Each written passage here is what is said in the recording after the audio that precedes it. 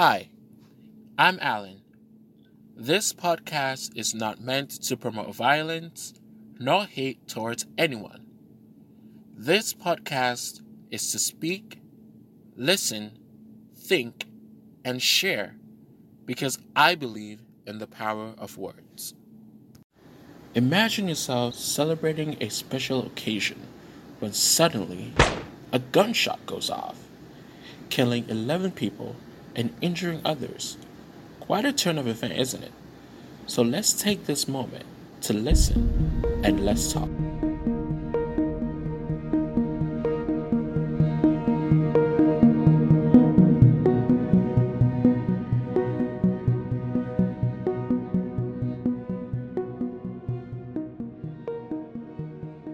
Hi, my name is Alan.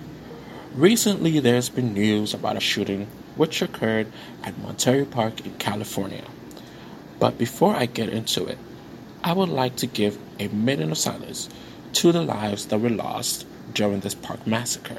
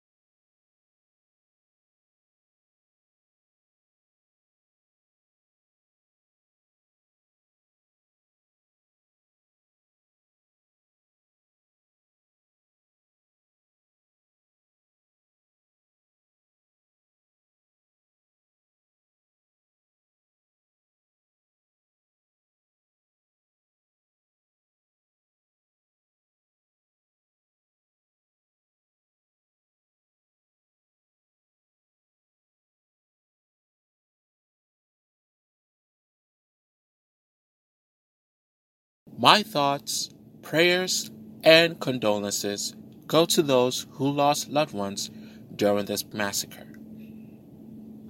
It's January 21st, 2023, the Chinese New Year. People are gathered to celebrate the Year of the Rabbit. But what people did not expect was the celebration to end in tragedy, causing people to be injured and 11 innocent lives to be lost. But the important question that needs to be asked is, who is the suspect? What drove this person to such an inhumane act, and was this a racially motivated crime? What we do know is that the suspect's name was Hu Can-tran, who was 72 years old. Why he did it has not yet been confirmed by investigators, but it was claimed that his motive was because of some relationship issues. Investigators also discovered that the gunman had planned a shooting, but was disarmed by 26-year-old Brennan Say, who later received a Medal of Honor.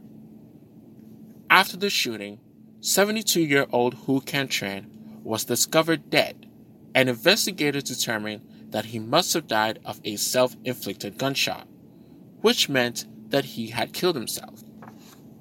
Even though lives were lost at this terrible massacre, other lives were saved by the brave 26-year-old Brandon. So, this problem raises a question. Should our legislative government pass bills on gun laws?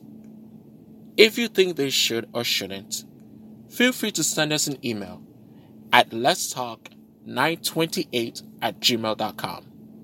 So speak your mind, share your opinion, and let's talk. I have been your host, Alan, and I'm looking forward to hearing from you soon.